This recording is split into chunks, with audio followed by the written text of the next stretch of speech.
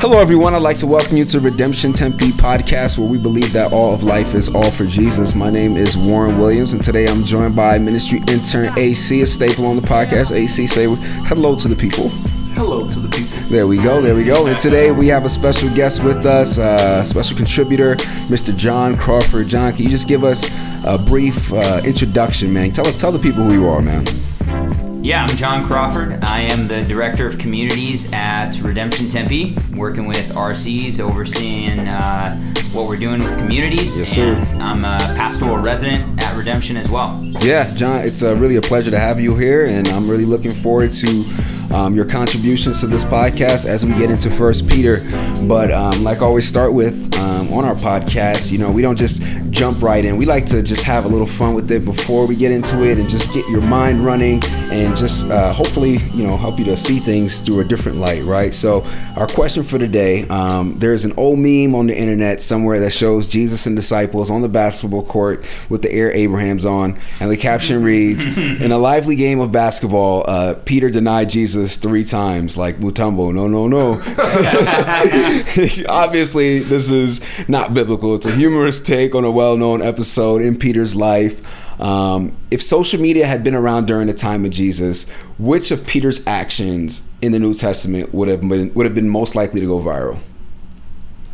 I would say, I'll just start it off, like him probably trying to walk on water, or actually walking on water, all right, and then like losing his way because he kind of lost sight of Jesus. That would have been I think that would have went. What format viral. Would that be on Instagram? Would it be on Facebook? How would what? It seemed like a short occurrence, so probably a short Instagram video. Instagram live. Instagram live in the story or something like that.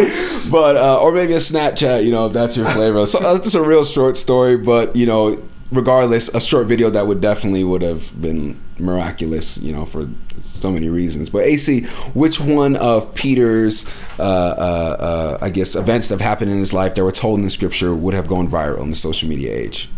There's a Twitter meme out right now. It might be old by now, but where it says the caption will say "Life comes at you fast." Okay. And then what they do is they screenshot someone's tweets. Okay. And so someone will tweet something like, I would never send my kids to homeschool. And then like a year later they tweeted, oh, I love homeschool. And then it says life comes at you fast. So I think it's true. And we can say those things in life sometimes, and it can be maybe forgotten, but once it's on the internet, man, it's there. Like, be mindful of what you post online, because you may think you've scrubbed it clean, but someone else could have been tagged in the picture, so it's still alive. Once it's out there on the internet, it can be out there almost permanently. My confidence just been shattered. I think when Peter denied Jesus, I feel like you'd have that meme, right? So to say life comes at you fast, and then it would have a tweet of Peter saying, I will never deny Jesus, right? And then screenshots of 3 tweets denying him. Yeah, exactly. What about you, John? Man, I think it depends on the audience that's posting this social media, but man, I want to say when Jesus was foretelling his death and resurrection, and Peter kind of steps in. And Jesus is like, get behind me, Satan. Right. I feel like that'd be a good meme, that would be going around. Get behind me, Satan. Definitely. Just reading that is such an intense moment. You can feel the intensity behind that moment. So I definitely agree with coming from there. Which of the things that we read in the Bible became inside jokes for the disciples? Like if later on they're like chilling eating fish and they're like, hey Satan, can you go give me that fish? I love that you do that, because I think a lot of times when we read scripture, we just imagine these or envision these stoic men who never shared a laugh. They never joked. They never made jokes. It was solely about sharing the gospel. No other time about. These guys were jokes. Yeah, exactly. Bunch of rugged fishermen. Tent makers. It'd be like listening to conversations in a car mechanic shop. Exactly. Exactly. So. I wonder what yours would be for those who are listening, but I'm sure, there are a lot of events that did occur in Peter's life, which I'm sure would go viral.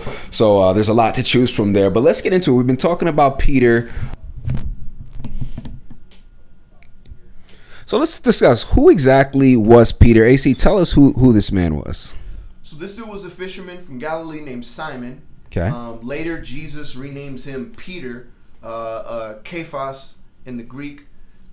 or not the Greek, sorry, Aramaic, I think, but it means the rock. And then when you translate it into Greek, it comes out to Petros. Yeah, that's I appreciate your need to be accurate there, because most of us were like, yeah, like, I mean, I doubt there's a Greek scholar listening to this. Like, excuse me. There might not be a Greek scholar, but there's an Aramaic scholar listening. Yeah, Greg St. John is listening to this podcast. I'm sorry, Ace. I didn't mean to cut you off there. Go ahead, man. No, you good. Yeah. So he was a leader among the church in the early days. Later on, he went on the road, take the gospel around the world. Scholars believe that he wrote this decades into that later endeavor. So when you think of Peter, and it's easy to think of Peter and you think, like, you imagine one static person in your mind, like whether it be like a 30-year-old all the time or whatever. But when you read the Gospels, Peter's a little bit younger there. When you read these 1st and 2nd Peter, this is an older man now talking with decades of ministry experience, having followed the Lord. Well, how can that be? Every time we see Peter, he's got this full beard. He looks like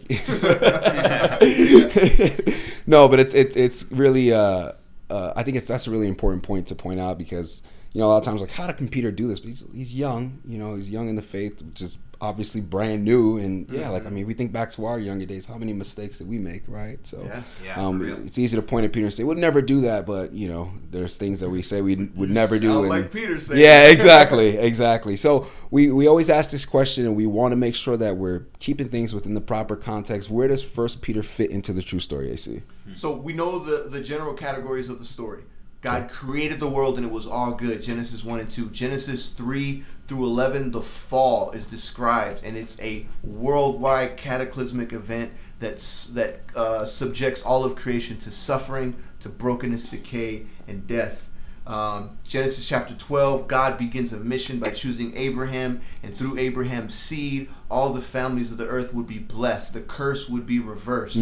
So Abraham's descendants are in Egypt. God brings them out of Egypt and then gives them a land, gives them the law, gives them liberty from slavery. And then they have everything they need to complete their mission, their objective, which is to make God known among the nations. But they fail horribly in that. And then they're left wondering, is God done with us? Will he come back? Will he restore the kingdom? And then you have a lot of like apocalyptic literature that's written, and we'll talk about that in the next episode. And then Christ comes on the scene, fulfilling Israel's calling to reverse the curse, to bring back blessing across the world, to restore all of creation, to inaugurate and usher in the kingdom. And then when he does that, he regathers God's people, brings the Gentiles into this community, creates a new contrast community, and then sends them out into the world. And this is big, and this is where 1 Peter makes sense and what Peter's talking about, because it's a new challenge. Back in the day, in the Old Testament, they had their own nation, except for when they went to Babylon and they were a distinct community. Right. But they always believed that was just temporary, and for the most part, they had their own nation, so they weren't a persecuted minority. They didn't have to live in another culture. It was just Jewish culture. And they equated being God's people with Jewish culture so much that when Gentiles started coming into the faith, people started saying, well, do they have to be Jewish? Right. Or can they be Gentile? Like, what does it look like when the gospel goes into other cultures? And the answer to that question is, one of the things that happens when the gospel goes into a culture is it will affirm the good things of that culture, but then it will resist the idolatrous, evil parts of that culture. And when that happens, suffering usually happens too. There's usually suffering, persecution, conflict. When you push against the idols of the culture, those idols and the people who perpetuate those idols are going to push back. And in the early church, when they pushed back, people were dying. And so Peter is writing this, and this is where we're at in the story of what does it look like to be this contrast community in other cultures that are potentially hostile to the gospel. Yeah, and I think that's just so important. I mean, we've talked about it before that, for centuries, right, what the Jewish people had was their culture. So now they're, the Gentiles are grafted in, and there is that tension of like, what do we do here? Like, what do we hold on to? Do they have to do this? That's how the whole circumcision, debate started, right? Or discussion started. Like, how do we allow these people to be a part of this now? So it's really an important piece to really grasp. So we're still here in the epistle section of the New Testament. In the previous podcast, we went through Corinthians and Colossians, and so we're still in that section. What is unique about this epistle, and what should we keep in mind as we read 1 Peter? So how do the previous epistles also play into how we're reading 1 Peter, John? Yeah, man, I think with the epistles, with that genre of literature specifically, obviously we're in the New Testament, and really they're drawing out the importance and the significance, not only the significance, but the game-changing event that's the turning point of history of Christ's death and resurrection, that these events have changed the course of world history. And so it's important to remember when you're reading the epistles that, especially with Peter, his argument is centered on those events. And so he's looking back at what Christ has accomplished in his death and also resurrection. And so that is massively important. Versus when we were in the Old Testament, obviously we now know that the Old Testament was pointing forward to Christ. Right. The epistles and the New Testament, we're looking back at Christ. And one of the themes which we're going to get to here, obviously AC's talked about the suffering, but then also the call to holiness and the way that God's people are supposed to live. And as we see, what Peter's doing here in this letter, in the epistle, is he is drawing on the death and resurrection of Christ as the motivation for holiness. And so it's not just that there's a bunch of rules and laws and obediences for no reason, but he's actually saying, hey, the motivation is the gospel. Like that Jesus died, was raised from the dead, and now as his people living as this attractive community, this is how you ought to live. And the motivation is always because of what Christ has done. Wow. Yeah. And AC, can you we've talked about this before. A lot of times we'll read, scripture or the New Testament and kind of see it as like, oh, Paul is doing systematic theology. So can you kind of touch on the occasional nature as opposed to systematic theology? Yeah. So epistles are occasional. And doesn't mean that they're written every now and then. Like I've told that joke 1,000 times. But it means that there's an occasion that brought about the writing of the letter. Right. So a good thing to remember is that theology is always like formed on the ground. Theology. When you read the epistles and you read these theological statements that the authors make, whether it be Paul and his beautiful Christology in Philippians 2, or whether it be 1 Peter, where Peter he talks about Christ in a very like powerful way. The temptation is to think that like these writers are listing things that we need to believe and things that we need to do. That the Bible is a series, and the epistles is a place where we get in this trap of treating the Bible like a list of propositions and promises. These are statements of fact, and these are commandments to do. Right. Yeah. Whereas actually these are letters written from one party to another, addressing a situation that they both know about. Right. And so when you are reading the epistles, you always have to ask what was going on. Now, good commentaries, the introductions to commentaries are a great resource. They can recreate the historical situation. The Bible Project videos are great too. Yep.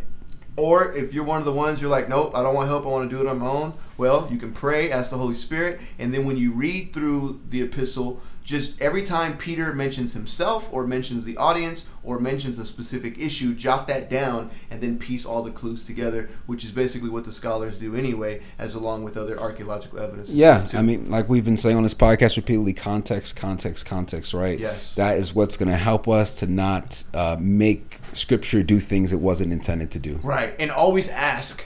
Yeah. How would the original audience have understood this? Right. And the reason why is because it's written in a different time and culture, so there's some differences. We know that when it comes to weird passages. when we're like, greet one another with a holy kiss. Yeah, we just so everyone knows we didn't do that when we all came together today. There were no holy kisses. Yeah, you can't even give Ricardo a hug. Yeah. You know, the thing is that we know that when there's weird things that go on, like when it talks about women praying with coverings and stuff like that, we know, like, okay, what was going on in the culture? Right. But when it seems more straightforward, we tend to skip that and we jump straight to personal application of my life. Yeah. You know, as opposed to asking, and like especially when Peter starts talking about the household and wives do this, husbands do this, slaves do this. Right. Before you start thinking about what that looks like today, you have to ask, what did that look like in a Roman household? Exactly. What was different with Roman households? How and what were the idolatries and what were the issues that were trying to be addressed Exactly. before we start doing today? I think one of the things too that people pull out of 1 Peter a lot and they just kind of all of a sudden apply it is the whole be ready to give an offense. Yeah, defense of your faith essentially for the hope that you have. And it's like, well, you extract that once again of the occasional nature of this, written to people that are facing immense suffering and persecution. Right. And the reason why that's in there is because these people are supposed to be living in such a way in the midst of severe persecution that people are asking them, like, what in the heck is going on with you? Like, how are you responding to that? And so we extract it out of the occasional nature, the context, and now all of a sudden we got, well, this is why we need to do apologetics. This is why we need to go up to people on the street and tell them that, you know, this is what we believe. Like, no one's asking you, but you're applying this to your life and saying, oh, well, I need to tell people. You want to know why I believe what I believe? No, I'm shopping for groceries. Exactly. And I will say, it's good to be able to give reason and defense. There's implications there. There are implications there, Like, that's just something that people extract completely out of the epistle, and all of a sudden it's like, well, I'm going to tell all these people. And I've seen that verse just, you know, absolutely. And again, we're not like hating on evangelism. No. I don't hear that. But if you haven't met someone like this, or like me, I used to be like this, where like you learn some apologetics, which is, if you guys aren't familiar, it's a defense of the faith. So like reasons for the existence of God, or why we can trust the Bible. You know, answering skeptics' questions. That can kind of take a life of its own sometimes. Where instead of in the context of like you're living in relationship with people and they're asking you, hey man, I know you're a Christian, but the Bible says this and I really can't, you know, that's a great application of apologetics. Exactly. But not going around trying to pick fights with people. Right. And unfortunately, that is the way I've seen that done. From my experience, I feel like relationship is key here. And I think that's what the Bible like kind of instructs us to do, right? It's to build relationships, not necessarily to win arguments. Yeah, and treat people like people, not projects. Exactly. So, John, can you kind of just fill us in? Why did Peter write this epistle? Yeah, so piggybacking off what AC already said, you know, the Gentile Christians that have been grafted into the people of God are now facing horrendous persecution, both in the household, in the public square. These are Gentile Christians that are scattered across Asia Minor. Most people have no idea where that is. That is modern day Turkey, and so that's where this epistle is being generated to multiple places and multiple communities of Gentile Christians that are suffering. And really, what Peter's doing is he is encouraging them. This is an encouragement. In the midst of horrific persecution, specifically to encourage them of the future hope, specifically to encourage them of their new identity in Christ, being grafted into the people of God, and what a great privilege that is to share in essentially being grafted into the people of God like in the Old Testament. And so one of the important things here is that the Gentile Christians not only needed to be reminded of their new identity as God's people because of the death and resurrection of Christ, but also Peter is calling them to live and behave in such a way that is attractive to the watching world in the midst of the opposition and suffering that they're facing. And so this is there's a huge, and we're gonna get here in future questions, but there's a huge thrust. One of my favorite passages in the Old Testament is from Exodus, and it's Exodus 19:5 and 6, and that is God telling the nation of Israel before giving them the law, he's telling them, I have chosen you. You're my chosen people, a treasured possession. You are a kingdom of priests. Priests mediate blessing to the nations. And so God's saying, I've chosen you so that you would be a blessing and mediate my blessing to the nations. And that you're supposed to be set apart and be holy.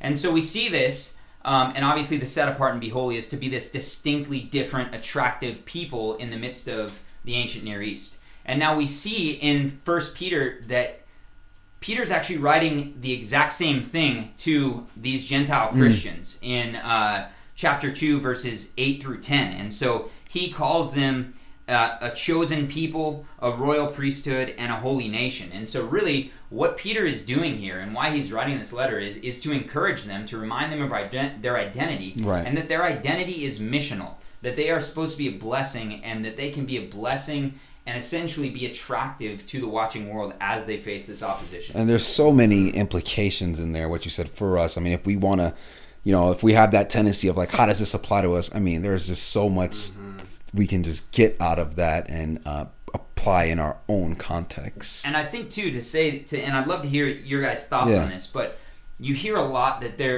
a lot of people will think that God's mission started in Acts, right, after Pentecost. But what we see here, even by Peter utilizing this from the book of Exodus, we see that there's continuity in God's mission from the Old Testament Israel and also the New Testament people of God, the church. And so that there's continuity, there's not discontinuity there in God's mission. And so I think that's huge for us to understand. Yeah, it's not just, once Jesus ascended, that's when the mission started. It's been a continual story, right, from the fall of man. And that's encouraging to hear. I think it was Isaiah Thomas, basketball player who plays for the Celtics, unfortunately. I was going to say, which Isaiah Thomas are we talking about? Yeah, the one who plays for the Celtics. Yes. Yeah. He talked about, I believe it was him, when he walked into the training facility for the Boston Celtics and saw all of the history, all the championships, all the legacy that the Suns didn't have. Yes. Ouch. That it hurts me. It put like this sense of purpose and like a sense of connection. Right. And it just like it motivated him to be a better basketball player. Yeah. Because I am like carrying on the legacy of the Celtics, which I wish he wouldn't as a Lakers fan. But but it's the same thing, man. When you hear like, you think like, oh, my life and I'm struggling with this and that, but when you think of it like, no, like I'm walking in the footsteps of the prophets and the people of God who came before me. I'm not in this alone. Right. We're carrying on the mission. Yeah. Right. So, AC, how would you summarize this book? Give us some structure and just some, I guess, the layout. Yeah. So instead of doing like a chapter by chapter, I'll just kind of do like an overall thrust. We know you can. We know you can do that. We know you're a biblical. We know we have a biblical scholar in our midst, but you can just give us the overall thrust of what's going on. So he opens by greeting God's people as chosen and exile. And so what he's trying to do is using these Old Testament descriptions of Abraham and Israel. They were the chosen. They were exiles. They were wanderers. They were misunderstood, mistreated as they wandered through the land. And so too, the people of God now are, or the audience then, the way that they're experiencing is they're exiles wandering through. It's a hostile culture. Yeah. But he, like John said, Peter is reemphasizing to them that they have a new identity, a new family, and a new hope centered around Christ, and that suffering can actually be a purifying fire that can deepen our faith. And he uses a lot of Old Testament images for the Gentile Christians. John talked about the biggest one, about the kingdom of priests, the royal priesthood. He also uses stuff like references to wandering in the wilderness, references to the Exover, the Passover, New Covenant, gird your loins. All these are phrases from the Old Testament. And what he's trying to do, like we talked about, is establish that continuity. And when that continuity is established, that you are the people of God, and the people of God have been a minority and have been suffering and have been on mission for centuries, it places their suffering in a new light. So now they're part of something that's bigger than themselves. And it's something that can come at a great cost too. So their persecution can actually work for good in the sense that it purifies their faith, it deepens their faith, and it makes them more like Christ. And also it has this sense of like it pushes you toward holiness, which is another strong theme that Peter is trying to do and exhorts them to be holy. And there's this connection between suffering and holiness, because if you're holy, if you're being set apart and you're resisting the idolatries of the culture, there's going to be conflict, there's going to be suffering. And so if you respond to that suffering by being faithful, it's going to make you more holy. Right. So it's this symbiotic relationship between holiness and suffering. And so he's encouraging them to view suffering in that light, not in the light of my life might be over soon, or I'm losing this, I have lost loved ones, or I'm cursed, God doesn't love me. Yes. Yeah, God, like Jesus just left us right, to be killed like animals. And then because their suffering can be viewed in a different light, they can be on mission, and they can their relationship with the government doesn't necessarily have to be one of like revolution and rebellion and violent overthrow, but actually tells them to submit to the government. How do you do that? If the government is killing me, how do I submit to them? You know, why not just like grab the gats and go? You know, but no, why? And Peter uses the argument of how Christ suffered to bring glory. Right. And it's interesting that when Peter refers to the cross and he refers to the death of Christ, he uses the word suffering. He doesn't say Christ's death. He say, look at how Christ suffered on the cross. You know, so it brings in that nuance of like, you know, I was wondering about this the other day too, like why is such an emphasis on blood? Blood. Why not just say he died? And it's because like it was an excruciating death. Right. It was suffering. Right. He didn't just pass away in his sleep for our sins. It didn't look exactly like the neat cross we see sometimes hanging up. You know, like this crucifixion was a truly horrific thing. Horrific way to go. Ugly and hard and also part of our calling. And then he goes on to tell them that your true enemy, therefore, is not political. It's not cultural. It's spiritual. And he warns them to remain steadfast in the faith and to resist the true enemy, who is Satan. And he tells them, knowing that your sufferings are experienced by your brotherhood in the world. And that's so good to hear that what you're going through, you're not alone. Right. You know, if you're going through divorce, an abortion, you know, a breakup, job stuff, financial stuff, health stuff, whatever it is, man, like you're not alone. The people of God are going through it now and have been going through it, and our enemy will be destroyed. And that's the last thing I'm going to say about it, is that Peter points to a future hope. He uses the image of baptism. And he uses this weird passage that people have interpreted all kinds of different ways. But the basic thrust about Noah, when he compares to Noah, is that Noah was saved through water. And so in the same sense, like, we're saved through water. Not that baptism is like this thing that gets you into heaven. Yeah. But that it's a symbol of the identification with Christ that does save us. So just in the same way that we go under the water, Christ was buried underground. Right. And then when we come up out of the water, Christ came out of the ground and was risen and lives in the power of the resurrected life. And so too, we have that hope of the resurrection, and that'll give us the power to imitate Christ and be holy and live on mission. AC, I'm glad you just hit on that, on baptism, because I think a lot of people read that and they're like, wait, I thought baptism didn't save you. Right. You know, and then like, so I'm glad you just unpacked that, because I think it's really important. A lot of people, as they're reading through True Story Project, are probably like, whoa, hang on, what, baptism? The water of baptism saves us? Right. That's good, man. So easy to get caught in those weeds of like, you know, not, you know, getting caught in those specific things rather than like seeing what Peter's actually saying and the symbolism he's using. So that's great. John, can you kind of touch on what are some helpful reading strategies as we're going through 1 Peter? Yeah, so there's man, for reading 1 Peter, there's a few really helpful reading strategies. One, I would encourage you guys to read the whole book in one sitting and do it multiple times. It's a short book, yeah. You can probably read the book in 20 minutes, but that's going to help you understand really what Peter's doing here. You're going to start to see, you know, in the beginning, the new identity. You're going to see the call to holiness for the purpose of being an attractive community, this missional people that we're talking about. You're going to see in there the household codes. You're going to see in there the call to suffer. You're going to see in there there's stuff for the church and elders in there, and then you're going to see also the spiritual warfare about Satan.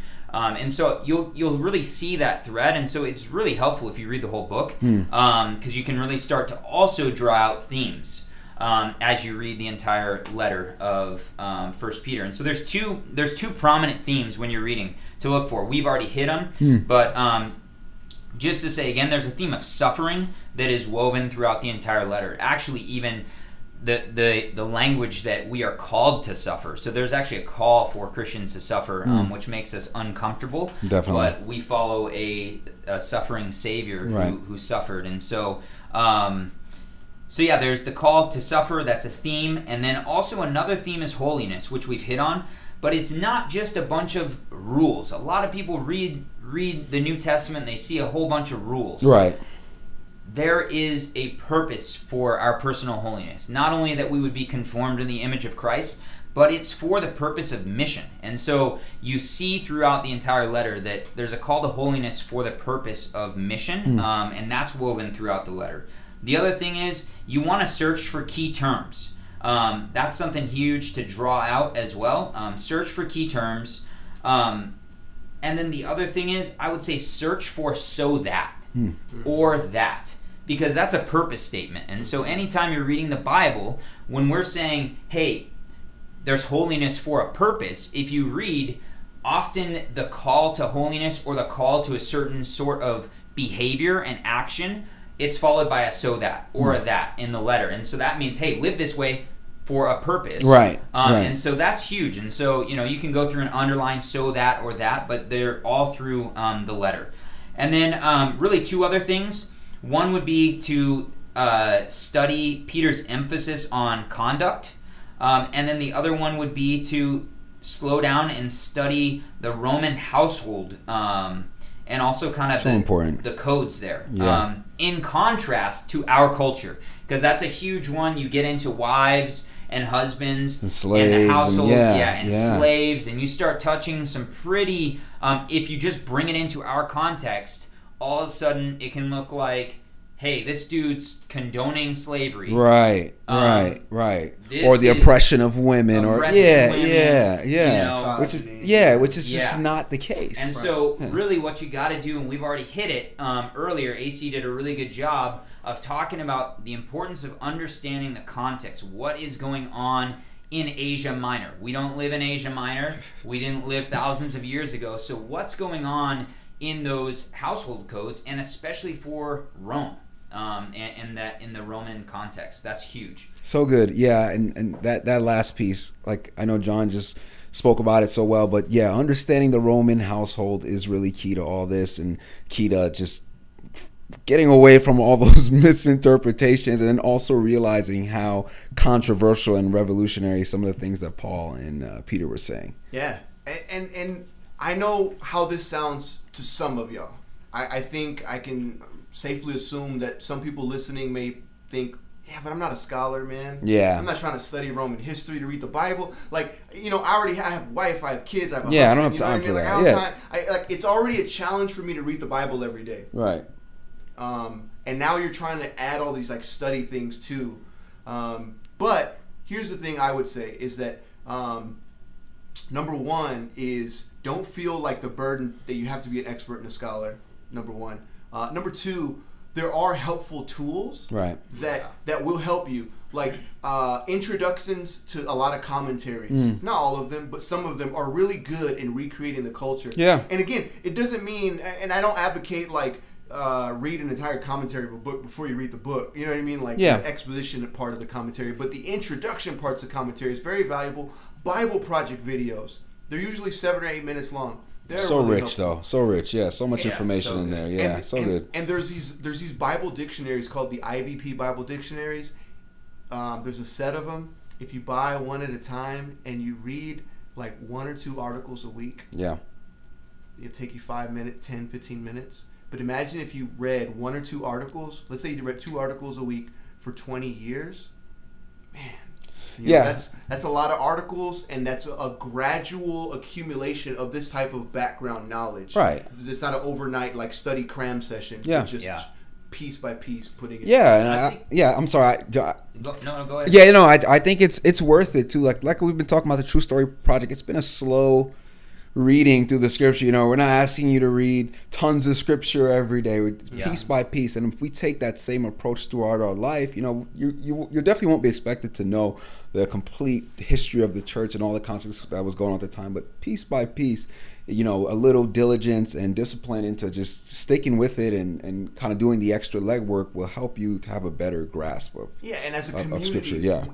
We want to lift it, man, because right now Phoenix is in the top 10 cities of like the most biblically illiterate cities. Wow. You know, so if we know it's not because AC lives here. We want to raise that, man. We want to be a contrast community. We want to raise our biblical literacy. Yeah. I think one other resource just to throw in there.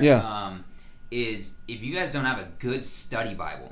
A good study Bible, there's two that we would recommend. We obviously use the ESV at Redemption. The ESV study Bible is great. Phenomenal. It's phenomenal. You're not going to get in-depth background, but you're at least going to get context on some of this stuff. The other one is a different translation. It's an NIV, but the NIV Zondervan study Bible, it's got to be the Zondervan one though. That is a really, really good study Bible as well. Both of those are going to be great introductions on top of Bible Project videos and the other stuff. It's really accessible. So that's going to help you navigate this. And stuff. Both of those resources are actually available at Redemption. So you know, if you're really interested in that, you can get with John or myself or AC, and I think we can lead you in the right direction to obtaining one of those. So we're going to finish off with some implications. I know we kind of touched on this throughout the podcast, but AC, can you just lay out some clear implications that I guess we can take from John? Yeah, so we would be, if Redemption Tempe, if we embodied 1 Peter, we would be a subversive community. If you're around Jim Mullins long enough, you'll hear that word a lot, subversive. Subversive, it's one of his favorite words. As long cultivate, flourish. Cultivate, imagine. Imagine. Those are his favorite words. But subversive, what does it mean? It sounds really like good and theological, but it means to like undermine the power, authority, or influence of something. And so as a subversive community, cultures are formed around shared beliefs. And typically what happens in culture is a lot of those beliefs are idolatrous. So in other words, like for example, Western culture, you know, we believe in general that humanity, that people should be free to do what they want as long as they don't hurt other people. Right. And that the highest form of life is like self-actualization, individual expression. Yeah. Those are like common, and those are the things that bind us together as Westerners and that make Easterners look at us funny, you know. So cultures have these shared beliefs. They're often idolatrous, and one of our roles as a contrast community is to undermine some of the idolatrous influence of the culture, and we can do that in a few ways. One is through suffering. Now, this doesn't mean like go out and find someone to beat you up, you know, like make stupid decisions so life is harder on you. Yeah, like, man, I'm suffering. Yeah. No. Or be abrasive. Yes. Like, there's a difference between, like, being persecuted and being a jerk. Right. You know? Right. One of my old Bible college teachers tells a story of, like, when he was young and he was in Bible college, there was this one girl who would ride the same bus home as him, and she'd be on the bus, and she'd be yelling at him, "Hey, brother, praise the Lord," and then just using all these Christianese phrases, but yelling across the bus, and people would, like, look at her, they'd talk about her, and they'd mumble under her breath, and then later on she'd tell him, like, "Oh, they're persecuting me, brother," and he's like, "No, you're being a jerk on the bus. Like, you're yelling in people's ears across the bus." So, you know, like, suffering doesn't mean, like, go out and be obnoxious. And then when people, you know, treat you like a jerk, you're like, "Oh, I'm being persecuted." No, but really it's a call to faithful obedience. We should always live in this tension, in this gray area, our culture, because we want to affirm the things that are good, like social media. Social media is a good thing. It has a lot of good things that it can do. There's also a lot of bad things it can do. So how do we use social media in a way that that glorifies God? And then sometimes you could use social media in that way, and people could push back against that. You know. So suffering comes when we're being holy, when we're being faithful, and we're pushing back against the idols of the culture. Be faithful, be committed, subversive, not just through suffering, but also through the Christian home. Peter emphasizes the home, and it's easy to see the problems of the Roman household. They had the patriarch, and basically the man was in charge, even in charge of religion. So if he converted, the whole household was forced to convert. Yeah. So he had like the power of life and death literally over every other member of the household. And so Peter then tells those men, hey, treat your wife right or God won't listen to your prayers. Wow. Yeah. So it's like, hey, don't be a patriarch who exercises the power of life. In other words, don't be a typical Roman family. Be a subversive family. He's not saying change the structure of the household completely, but change how each member of the household lives. And what he calls them to is love. Is love.